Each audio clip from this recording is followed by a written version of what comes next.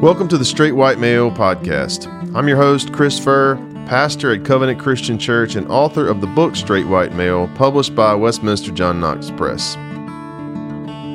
This podcast is a place for expanding the conversation around race, gender, sexuality, faith, and identity. Along the way, I'm talking to the contributors from my book, as well as other voices who can help us think critically and faithfully about a more just life together.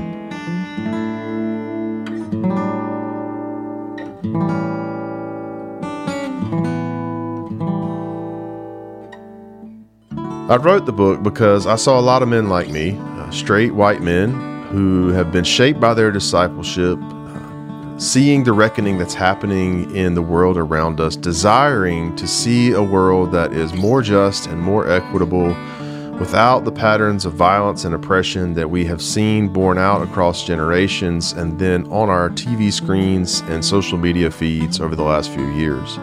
We want to see a new world born, but we are not sure about what our place is in that world. What does it require of us? How do we wear these identities that we have in redemptive ways that bring wholeness and healing to ourselves, to the world around us, ways that subvert the distrust and the assumptions that often come with carrying all of the dominant identities that our culture has prized and that have done so much harm.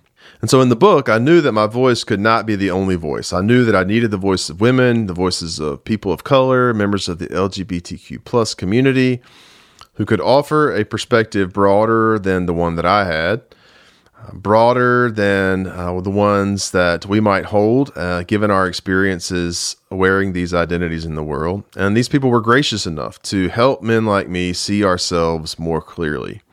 And so if you've read the book, you know those contributions are powerful, but they're also short. And so I started this podcast to give those contributors some more space to share and to expand the conversation to include and amplify other voices that have shaped me. And they surely have the power to shape you as well.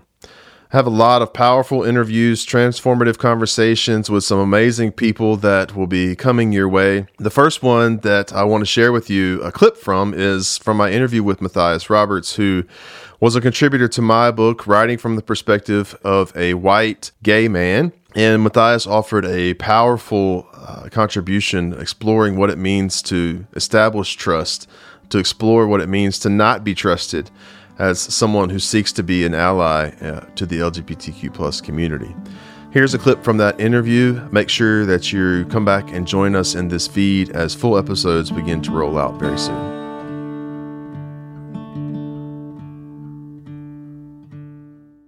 I was incredibly conscious of the way I walked, the way I moved my hands, the way my voice sounded, and I would do so much work to try to walk the right way. And that didn't even work. So right. Yeah. So that highlighted, I mean, that's amazing to me and tragic, of course, that in first grade, we would have this, everybody's so terrified right now, right, of that we're going to start teaching kindergartners sex education. But like, even without any kind of like overt teaching in this regard, still a first grader has internalized what a man walks like, right? As if there's some kind of, it's just fascinating to me. What does a man walk like? I don't know what that means. What does a woman walk like? I don't know what that means either.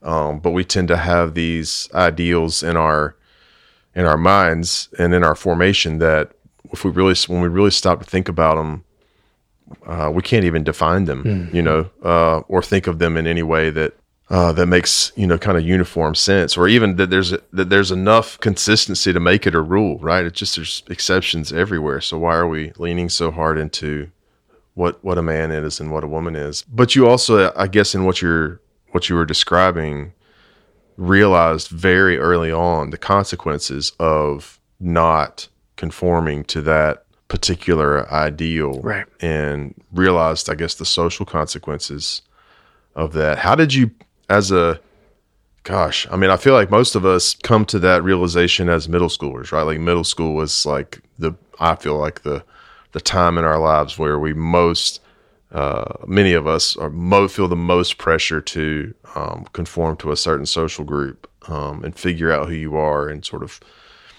sort yourself into that bucket, right, of who you are. How did you process that growing up and going through those adolescent times, and especially in, operating in Christian circles? How do you navigate that?